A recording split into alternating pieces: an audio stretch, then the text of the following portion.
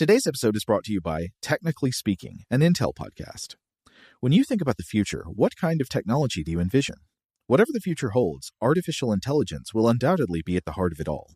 Join Graham Class as he hosts Season 2 of Technically Speaking, an Intel podcast, and hear from the minds transforming healthcare, retail, entertainment, personal computing, and more with the help of AI. Tune in every other Tuesday and explore the latest technology that's changing our world today and creating a more accessible tomorrow. Listen to Technically Speaking, an Intel podcast on the iHeartRadio app, Apple Podcasts, or wherever you get your podcasts.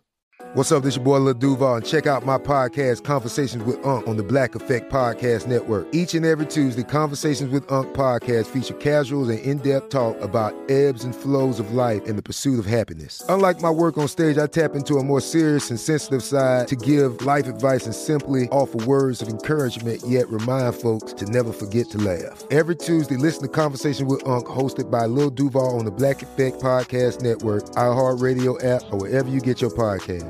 Presented by AT&T. Connecting changes everything. Hey everyone, this is Jodie Sweetin from the podcast How Rude, Tanneritos. I've been needing a quick getaway with my family, and the 2024 Hyundai Santa Fe is the perfect vehicle to take us there. It has standard third-row seating, so I'm able to pack my entire family, plus pets, in the car, while also having enough room for our camping essentials. Available H-Track all-wheel drive will get us through any dirt trails, and available dual wireless charging pads will ensure we never have to worry about getting stuck with a dead phone in the middle of nowhere. Visit HyundaiUSA.com or call 562-314-4603 for more details. Hyundai, there's joy in every journey. This episode is brought to you by Navy Federal Credit Union. At Navy Federal, it's been the mission to help the military community for over 90 years. And not just help them, but do everything to make sure they not only grow, but flourish. That's why Navy Federal Credit Union has all kinds of great savings and investment options like share certificates with sky-high rates. So don't hesitate. Start growing your finances today with a variety of savings and investment options. Navy Federal Credit Union. Our members are the mission. Savings products insured by NCUA. Investment products are not insured, not obligations of Navy Federal and may lose value. Welcome to Stuff to Blow Your Mind, a production of iHeartRadio. Hey, welcome to Stuff to Blow Your Mind, listener mail. My name is Robert Lamb. And I'm Joe McCormick, and it's Monday, the day of the week that we read back some messages from the mailbag. Here, you know what we haven't mentioned in a while? Our loyal mailbot, Carney. I don't know why. We start to take him for granted. Yeah, I mean, if he's functioning perfectly and he's not destroying all humans, then you don't notice he's there at all. That's the thing about technology. How about it, Carney? Have you yet decided that human beings are a virus, much like Agent Smith in The Matrix? Ambiguous answer. Okay. I think maybe we should start off with some responses to the episode we did on vacuum airships. Let's see. Rob, do you want to do this one from longtime correspondent Jim in New Jersey?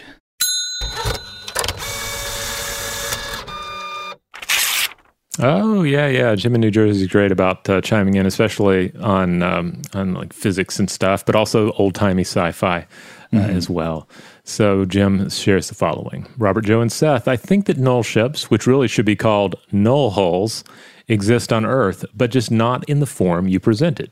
I would propose that submarines are a type of null hull design. Their buoyancy in water is determined by the relative ratio of air to seawater in their buoyancy tanks. In these conditions, air would be like a vacuum relative to the surrounding seawater. Submarines can be subjected to the crushing pressure of the surrounding fluid, as is seen in just about every submarine movie ever produced. If null airships were ever constructed, I'd really be concerned with their integral structure. Any flaw would make them susceptible to immediate crushing. The Mythbusters demonstrated this in their last season when they crushed a railroad tanker car only by using air pressure. Its implosion was one of the most impressive things I remember them doing on the show. Jim in New Jersey. Jim attaches a link to a video. I couldn't tell if this was actually from Mythbusters. It didn't really look like it, but it was a clip of somebody pumping out, one of those like sealed tankers you would see being pulled on railroad tracks. And they had it hooked up to a big truck. I guess that truck was operating the vacuum pump. And it doesn't do anything for a long time because, of course, it's not a balloon. It's got a rigid outer shell, and it just sits there and sits there and sits there. And then suddenly, bam, it just smashes like an invisible foot from the sky stomped on it. Yeah, it just squanches. That's pretty impressive. That is the pressure of the atmosphere. Same force holding the Magdeburg hemispheres together.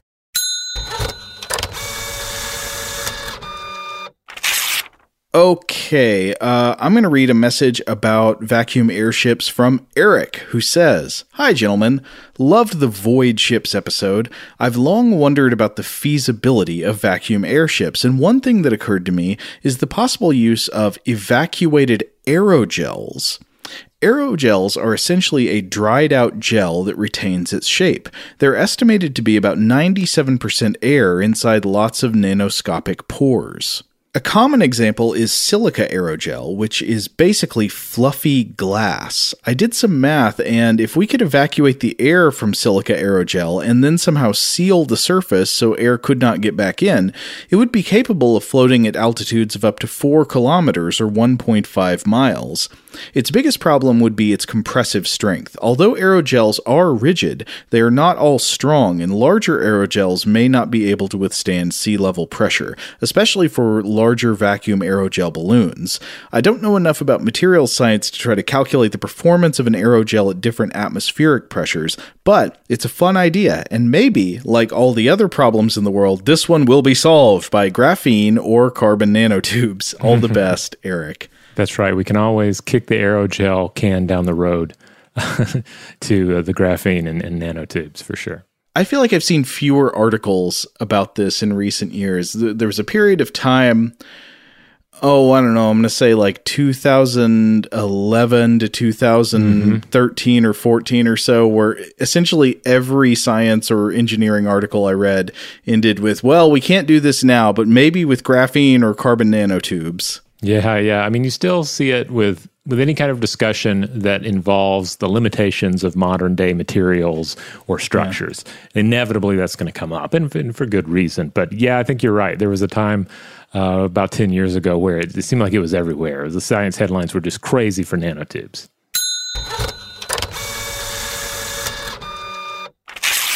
All right, here's one from Evan. Evan writes in and says, "Hey dudes, I always love listening to your show and learning along with them. One of my favorite episodes was the Lesser of Two Crab Claws series, but as I was listening to your recent episode about vacuum airships, I couldn't help but be reminded of a scene in the original Willy Wonka and the Chocolate Factory movie. I'm not sure if it features in the Tim Burton one, where Charlie and Grandpa Joe sneak a sample of fizzy lifting drink and are almost chopped up by the fans in the ceiling. They finally discover the solution to stop floating and to get down is to burp, slowly expelling gas, and each time they sink a little lower until they are safe on the ground. As you went through all the different attempts people came up with to create these null ships, I couldn't help but think of this scene and the comparisons it drew. Again, thanks for all you do. Love the show. Evan." Chopped up by the fans? That's a little more gory than I recall Willy Wonka being even... Oh, yeah? Yeah, they were floating. I mean, they didn't get chopped up, but they were floating up towards the obvious chopping peril of the fan on the ceiling. I mean, death is real in the Wonkaverse. It was implied chopping. There was the suggestion that chopping would occur.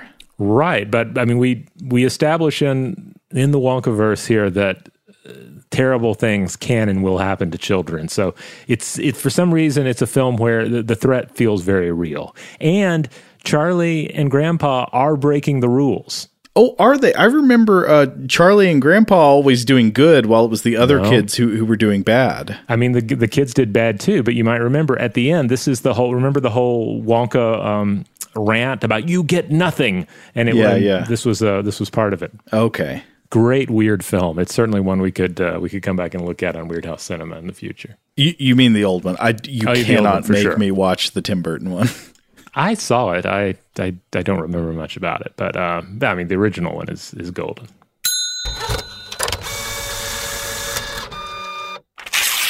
Yes. Okay. How about a couple messages about whistling? This first one comes from Duncan. Duncan says, "Hi, I've loved your deep dive into whistling. I had no idea it was such a large subject. In the third episode, you talked about the use of whistling from the audience as a negative display in ancient debates and mentioned the modern-day British theatre, although this is more a cultural memory, as audiences in the UK don't really do this anymore. I thought I'd share that the French rugby team have to contend with, quote, the bird, a whistled display of disappointment in turgid play from their own fans when not performing well. This is in wide use across France today. Keep up the good work. All the best, Duncan. Duncan, I tried to look this up and find an example, and I could not, but maybe I didn't know what the right search terms were. But I believe you. Huh, interesting.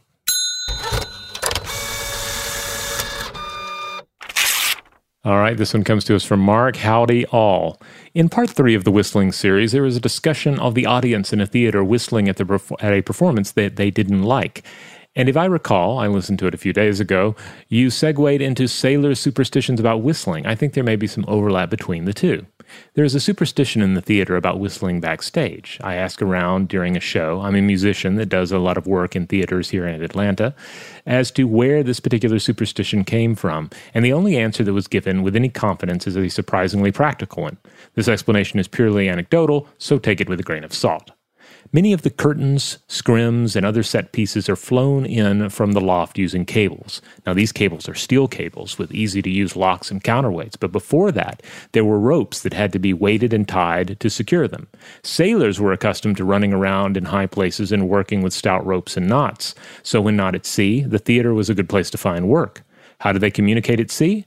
Whistling, which, if it's even audible to the audience, would not interfere with the dialogue. Thus, if you whistle backstage, you risk telling the stage crew to do something that could be embarrassing in the show, catastrophic, or even deadly, like any old cartoon that involves a sandbag dropped on someone's head. My hypothesis is that the audiences of old knew this. Then perhaps an audience whistling is an attempt to spook a superstitious actor, cause some technical mayhem, or even to do harm to the folks on stage. Just a bit of speculation, but seems plausible. Thanks for the great shows, topics, and movies, Mark. Well, Mark, I'm of two minds about this. On one hand, I am taking this with a grain of salt. I'm not sure, but it's a beautiful story. Yeah. I like these possible connections. It certainly changes the flavor of whistling at someone on a stage if what you're ultimately trying to do is get a chandelier dropped on their head. Yeah, or make the set start lifting off the ground or something. Yeah. Yeah. I mean, nobody wants to hear, your favorite musician do any new material, but you don't want stuff to fall on them.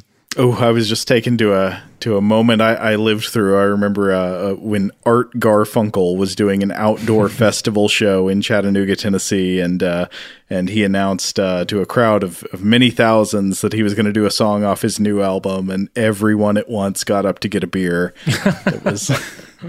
There are exceptions to this rule, but it does seem to see a common occurrence with especially older performers. Shout out to Astapro for sponsoring this episode and providing us with free samples. Rob, as the local host with allergies here, they sent you some of their nasal spray to treat your allergies. What was your experience like? Yeah, that's right. I always wrestle with the pollen a bit when it rolls in during the spring, so they sent me the little nasal spray. I tried out the product, and yeah, it sure did help me get on top of my symptoms for the day. And it's so fast-acting, it was already kicking in before I left the house. Astapro is a first-of-its-kind nasal allergy spray. It's the fastest 24-hour over-the-counter allergy spray. It starts working in 30 minutes, while other allergy sprays take hours. Astapro is the first and only 24-hour steroid-free allergy spray. Astapro delivers full prescription-strength indoor and outdoor allergy relief from nasal congestion, runny and itchy nose, and sneezing. Get fast-acting nasal allergy symptom relief with Astapro. Go to astaproallergy.com for a discount so you can get Astapro and go today. ASTEPRO allergy.com. Astapro and go. Use as directed for relief of nasal congestion, runny nose, sneezing, and itchy nose due to allergies. Today's episode is brought to you by eBay. eBay Motors is here for the ride. Remember when you first saw the potential? And then, through some elbow grease, fresh installs, and a whole lot of love, you transformed 100,000 miles and a body full of rust into a drive that's all your own. Look to your left. Look to your right. It's official. No one's got a ride like this. There's nothing else that sounds like, feels like, or looks like the set of wheels in your garage. With over 122 million parts, you can make sure your number one ride or die stays running smoothly, so there's no limit to how far you can take it. Brake kits, turbochargers, engines, exhaust kits, roof racks, LED headlights, bumpers, whatever your baby needs, eBay Motors has it. And with eBay Guaranteed Fit, it's guaranteed to fit your ride the first time, every time, or your money back. Plus, at these prices, well, you're burning rubber, not cash. Keep your ride or die alive at ebaymotors.com. Eligible items only. Exclusions apply. Snag a Job is where America goes to hire, with the deepest talent pool in hourly hiring. With access to over 6 million active hourly workers, Snag a Job is the all-in-one solution for hiring high-quality employees who can cover all your needs. On demand, temp to hire, part-time or full-time. You name the position. Warehouse worker, retail associate, grocery store clerk, fitness trainer, baker, stylist, bellhop, podcast producer. Yeah, Snag a Job's got a worker for that. With our easy-to-use platform, you're able to seamlessly post and fill available positions quickly with a dedicated customer support team to provide all the help you need along the way. Kind of nice knowing you have a talent pool like that in your own backyard, right? Snag a Job is the partner you need to keep your business running smoothly. So visit snagajob.com or text snag to 242424 to talk to an expert. Snagajob.com, where America goes to hire. Like many of us, you might think identity theft will never happen to you. But consider this. There's a new identity theft victim every 3 seconds in the U.S. That's over 15 million people by the end of this year, equal to the populations of New York, Los Angeles, and Chicago combined. Even worse, identity theft victims often don't even know they're victims. That's why LifeLock Identity Theft Protection alerts you to identity threats, even the ones that don't show up on a credit report, like data breaches, fraudulent bank transactions, loan and credit card applications, and crimes committed in your name. If your identity is stolen, your own dedicated LifeLock US-based restoration specialist will work to fix it. LifeLock protects you in ways that you simply can't on your own. Join now and save up to 25% your first year at LifeLock.com/iHeart. That's LifeLock.com/iHeart to save up to 25%. Identity theft protection starts here.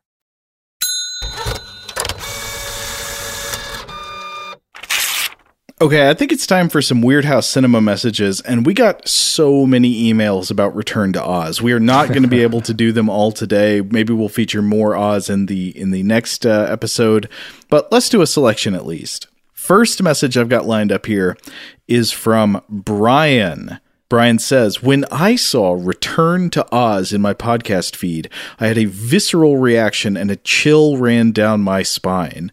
I was transported back to 1986 when, as a 5-year-old boy, I was subjected to a home viewing with my older sister. I'm not sure if I watched it more than once over my childhood years, but I could clearly picture each segment you discussed, and I recalled those scenes as I had originally experienced them, through a haze of confused horror. I suspect if I watched it today, I, like you, would appreciate the weirdness, the beautiful production design, and the creativity involved. However, I was not prepared for any of it as a child. The Wheelers specifically gave me nightmares for months, if not years. Mombi and her hallway of severed heads were also a bit much. In summary, it thoroughly messed me up. I remember later in my preteen and teenage years having memories of these scenes, but as they were during pre-internet times, I wasn't sure what movie, if any, they had come from. Ooh, I remember that feeling, Brian. I believe I finally stumbled back upon it during college in the late 90s and was gladdened and relieved to learn I hadn't simply dreamed the whole thing up. A surreal, trippy experience. Thanks for the memories, Brian. Ah, that's good. Yeah, I enjoyed hearing from everybody out there who had memories of having seen the film, and also specific childhood memories that could attest to the dark tones and the sense of fear in the picture.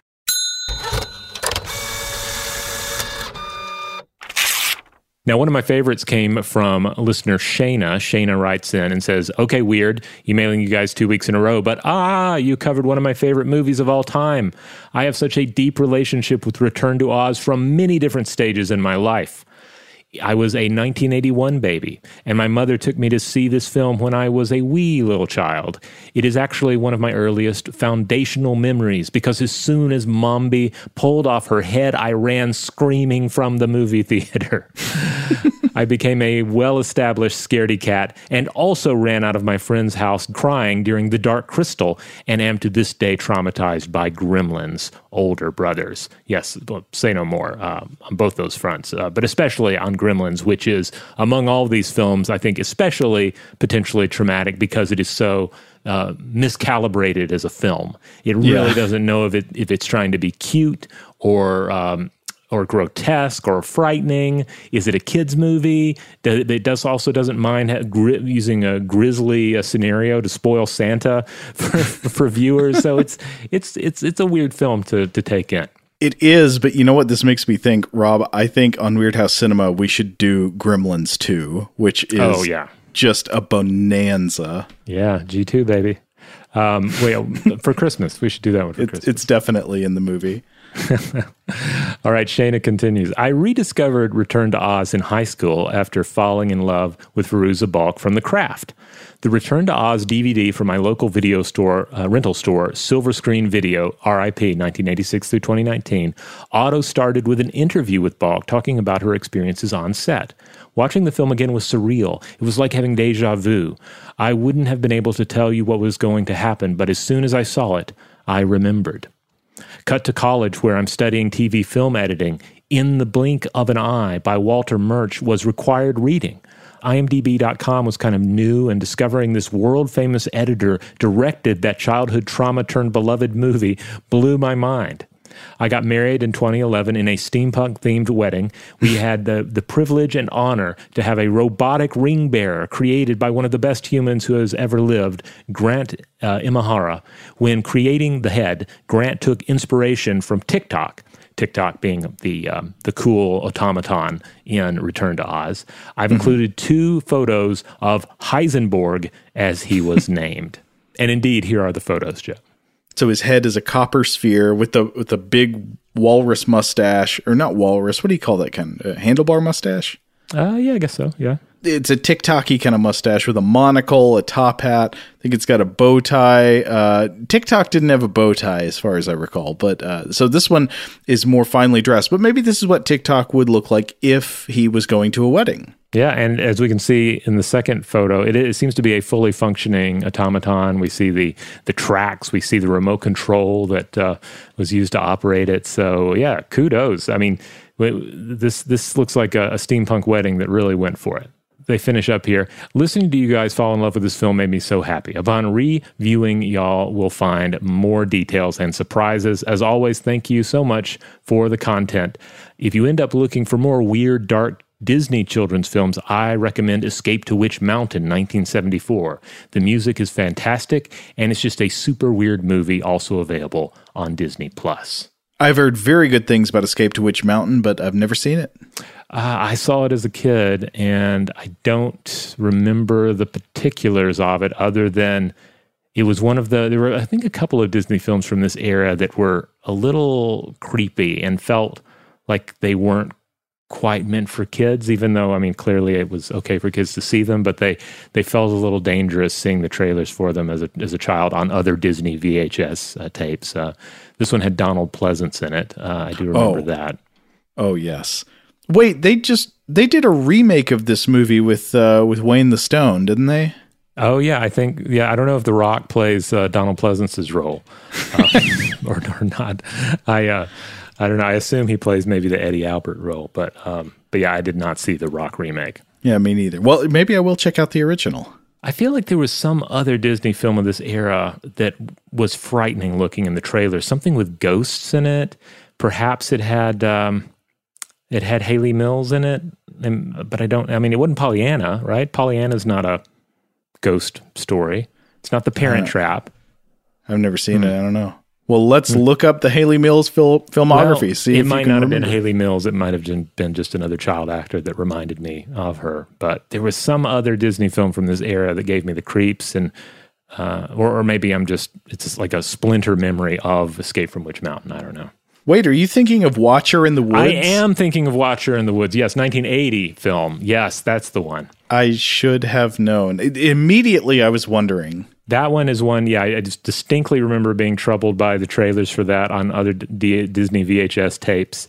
And I don't think I've ever sat down and watched it as an adult, but I have read about some of the stuff that got cut. There was something to do with like the entity in the film, and they had a more frightening vision of that entity that they were going to use, but then they had to pull back a little bit, and they had to remind everybody, no, this is Disney. We can't do something this dark and ethereal. Robert, stop right now and Google Watcher in the Woods monster. You need to see it.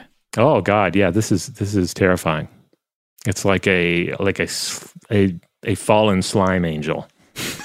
And this is not the way that it appears in the movie, right? This is the cut. I don't remember. I remember there being something scary in the movie, but maybe this isn't it. Was this the cut one? I don't know. I can't sort it out right now. Well, the trailer was creepy. That much I remember. Yeah, and you have like the weird girl with the blindfold on. Yeah.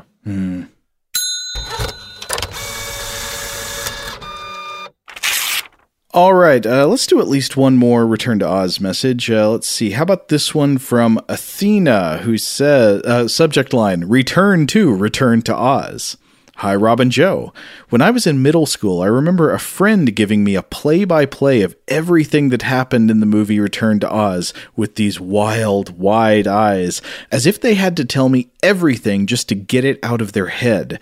I didn't watch it for years. I read all the books when I was a teenager much later, and I could see how it would be very disturbing. I would absolutely 100% recommend that you read at least the first 3 Wizard of Oz books. They're very short. It won't take long. There was so much more to The Wonderful Wizard of Oz than what happened in the 39 movie. There was a whole town of breakable porcelain people. There are people with heads that shoot from their necks, etc. I'm not sure if I even understand what that means. Shoot like a bullet from their necks?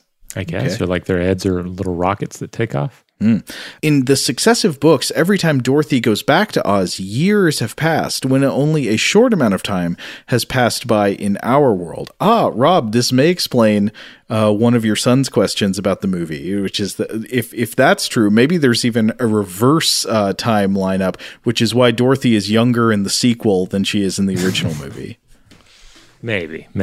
Anyway, Athena says, I would say that Return to Oz is very true to the spirit of the books. They are evocative of an early American idea of what foreign lands are like, and they are really quite scary in the best way possible. Thank you so much for the great show, Athena. Yeah, I'm tempted to pick one up now. I was talking to a friend the other day who'd read a bunch of them when they were a kid. I also think that I agree, even not having read the books and just seeing the movies, that there is something distinctly American about the kind of fantasy in them, because like the wizard, it turns out, essentially is a patent medicine salesman, like a huckster and carnival barker. Mm-hmm. Seems like a very American kind of choice. Yeah. And one thing that I thought was interesting, really, in both the 39 Oz and in Return to Oz, there's also this sense of the Emerald City that kind of reminds me of some of the futuristic optimism concerning the nature of the American city that I think is present in the fiction here.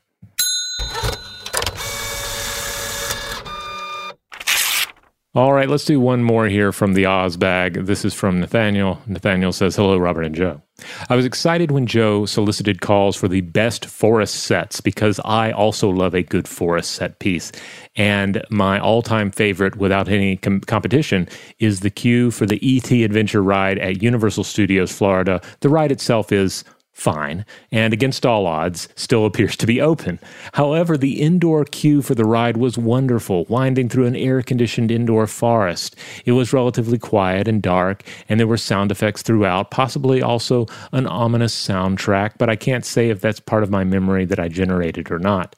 I never cared for the movie, but when I think of E.T., this forest still comes to mind and brings back delightful memories. Thanks for the show, Nathaniel. Oh, and I do want to stress, too, that we are even though this episode is airing after our Weird House Cinema episode on Krull, which features tremendous indoor forest environments as well, we're recording this before we record the Krull episode. Strangely, I have not been to Universal Studios Florida since I was a kid. Sometime in elementary school, my family went, but I remember this line. I remember it very clearly, much like I remember the line for the Jaws ride where they're playing like interview clips. I think at least at the time I was there, one of them was Quint claiming that after the shark ate him, it barfed him back up, and they just play the movie where he gets the scene where he gets eaten in reverse. Yeah, that was weird. But at the E.T. ride, yeah, I remember this kind of peaceful, dark indoor forest where the line curls around, and I think it's sort of recreating the environment of the beginning of the movie, right? Because doesn't the movie start with like the ship landing in this like mountain forest in California? Oh yeah, I guess it does. I haven't seen E.T. in forever. Been tempted to introduce the boy to it, but we haven't sat down and watched it. I remember Reese's candy. It was Reese's, right? Reese's Pieces. I remember the shock of where you think that E.T. is dead in a gutter, and you see his crumpled old body down there. That stuck in my head from watching the film as a kid. The scenes where the humans and the biocontainment outfits have shown up. That was pretty frightening. Yeah. And I guess his finger glows. Yeah, and the flying bicycle. And that's it. That's what I remember. I've seen Mac and Me more recently than I've seen E.T. Same. And I've seen Pod People more than any of these films, which also has some definite E.T. vibes. The excellent Spanish film. What was was it Alien Invaders is the original title of that one? This potato has big ears. All right, you want to wrap it up there? Yes, let's go ahead and cap this one off, but we'll be back with more listener mail next Monday, and in between, we'll have core episodes of Stuff to Blow Your Mind on Tuesdays and Thursdays, short form Artifact or Monster Fact on Wednesdays, and on Fridays, Weird House Cinema. That's our time to set aside most serious concerns and just talk about a weird film like Return to Oz. Huge thanks, as always, to our excellent audio producer, Seth Nicholas Johnson. If you would like to get in touch with us with feedback on this episode or any other, to suggest a topic for the future, or just to say hi, you can email us at contact@stufftoblowyourmind.com.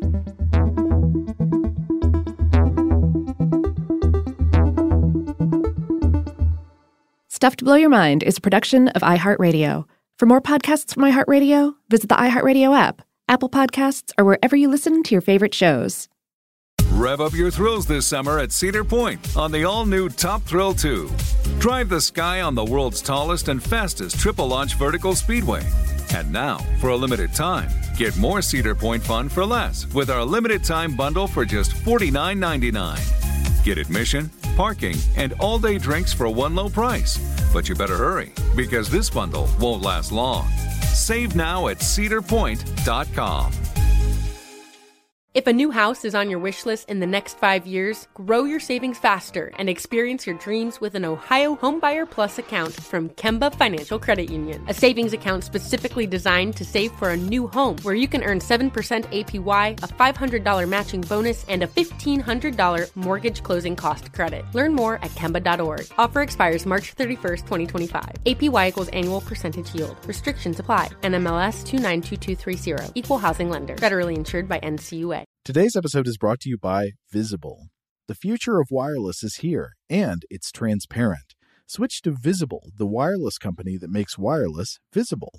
Get a one-line plan with unlimited 5G data powered by Verizon, just $25 a month, every month, taxes and fees included.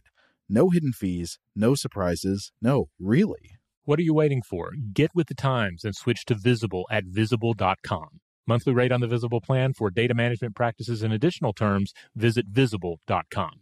We are the voice of NASCAR. The green flag is in the air, and we are underway. The Great American Race. The Motor Racing Network. NASCAR Cup, Xfinity, and Craftsman Truck Series Racing live on your hometown radio station and MRN or NASCAR.com. Martinsville, Talladega, the Chicago Street Course. We have the side-by-side action and last lap passes for the win. Photo finishes. Ryan Blaney will win. The voice of NASCAR, the Motor Racing Network.